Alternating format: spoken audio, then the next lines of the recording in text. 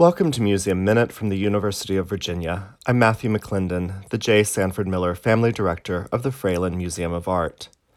Today I'm looking at a striking self-portrait in the Fralin's collection. The artist is Émilie Charmy, and it was painted sometime between 1907 and 1912. The portrait is 3/4 length, ending just above the knee. Charmy is at the center of the canvas. The background is a strong rust color, and she is in a blue-gray blouse and belted dress with a pattern of white dots, quickly and summarily painted, on the open V-shaped collar and the cuffs of the sleeves. Everything is flat, a composition of planes of color, much in keeping with the post-impressionist styles that influenced her early painting. At this point, around 1907, she is beginning to know and be influenced by the group of painters known as the Fauves.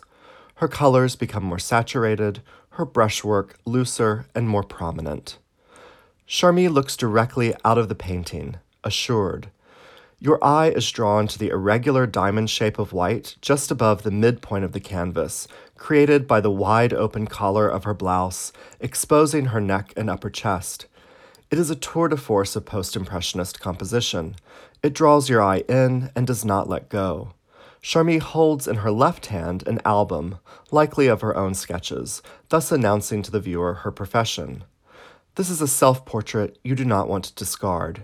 You want to remain with it and investigate the personality of the sitter, which is hinted at in the glint of the eyes.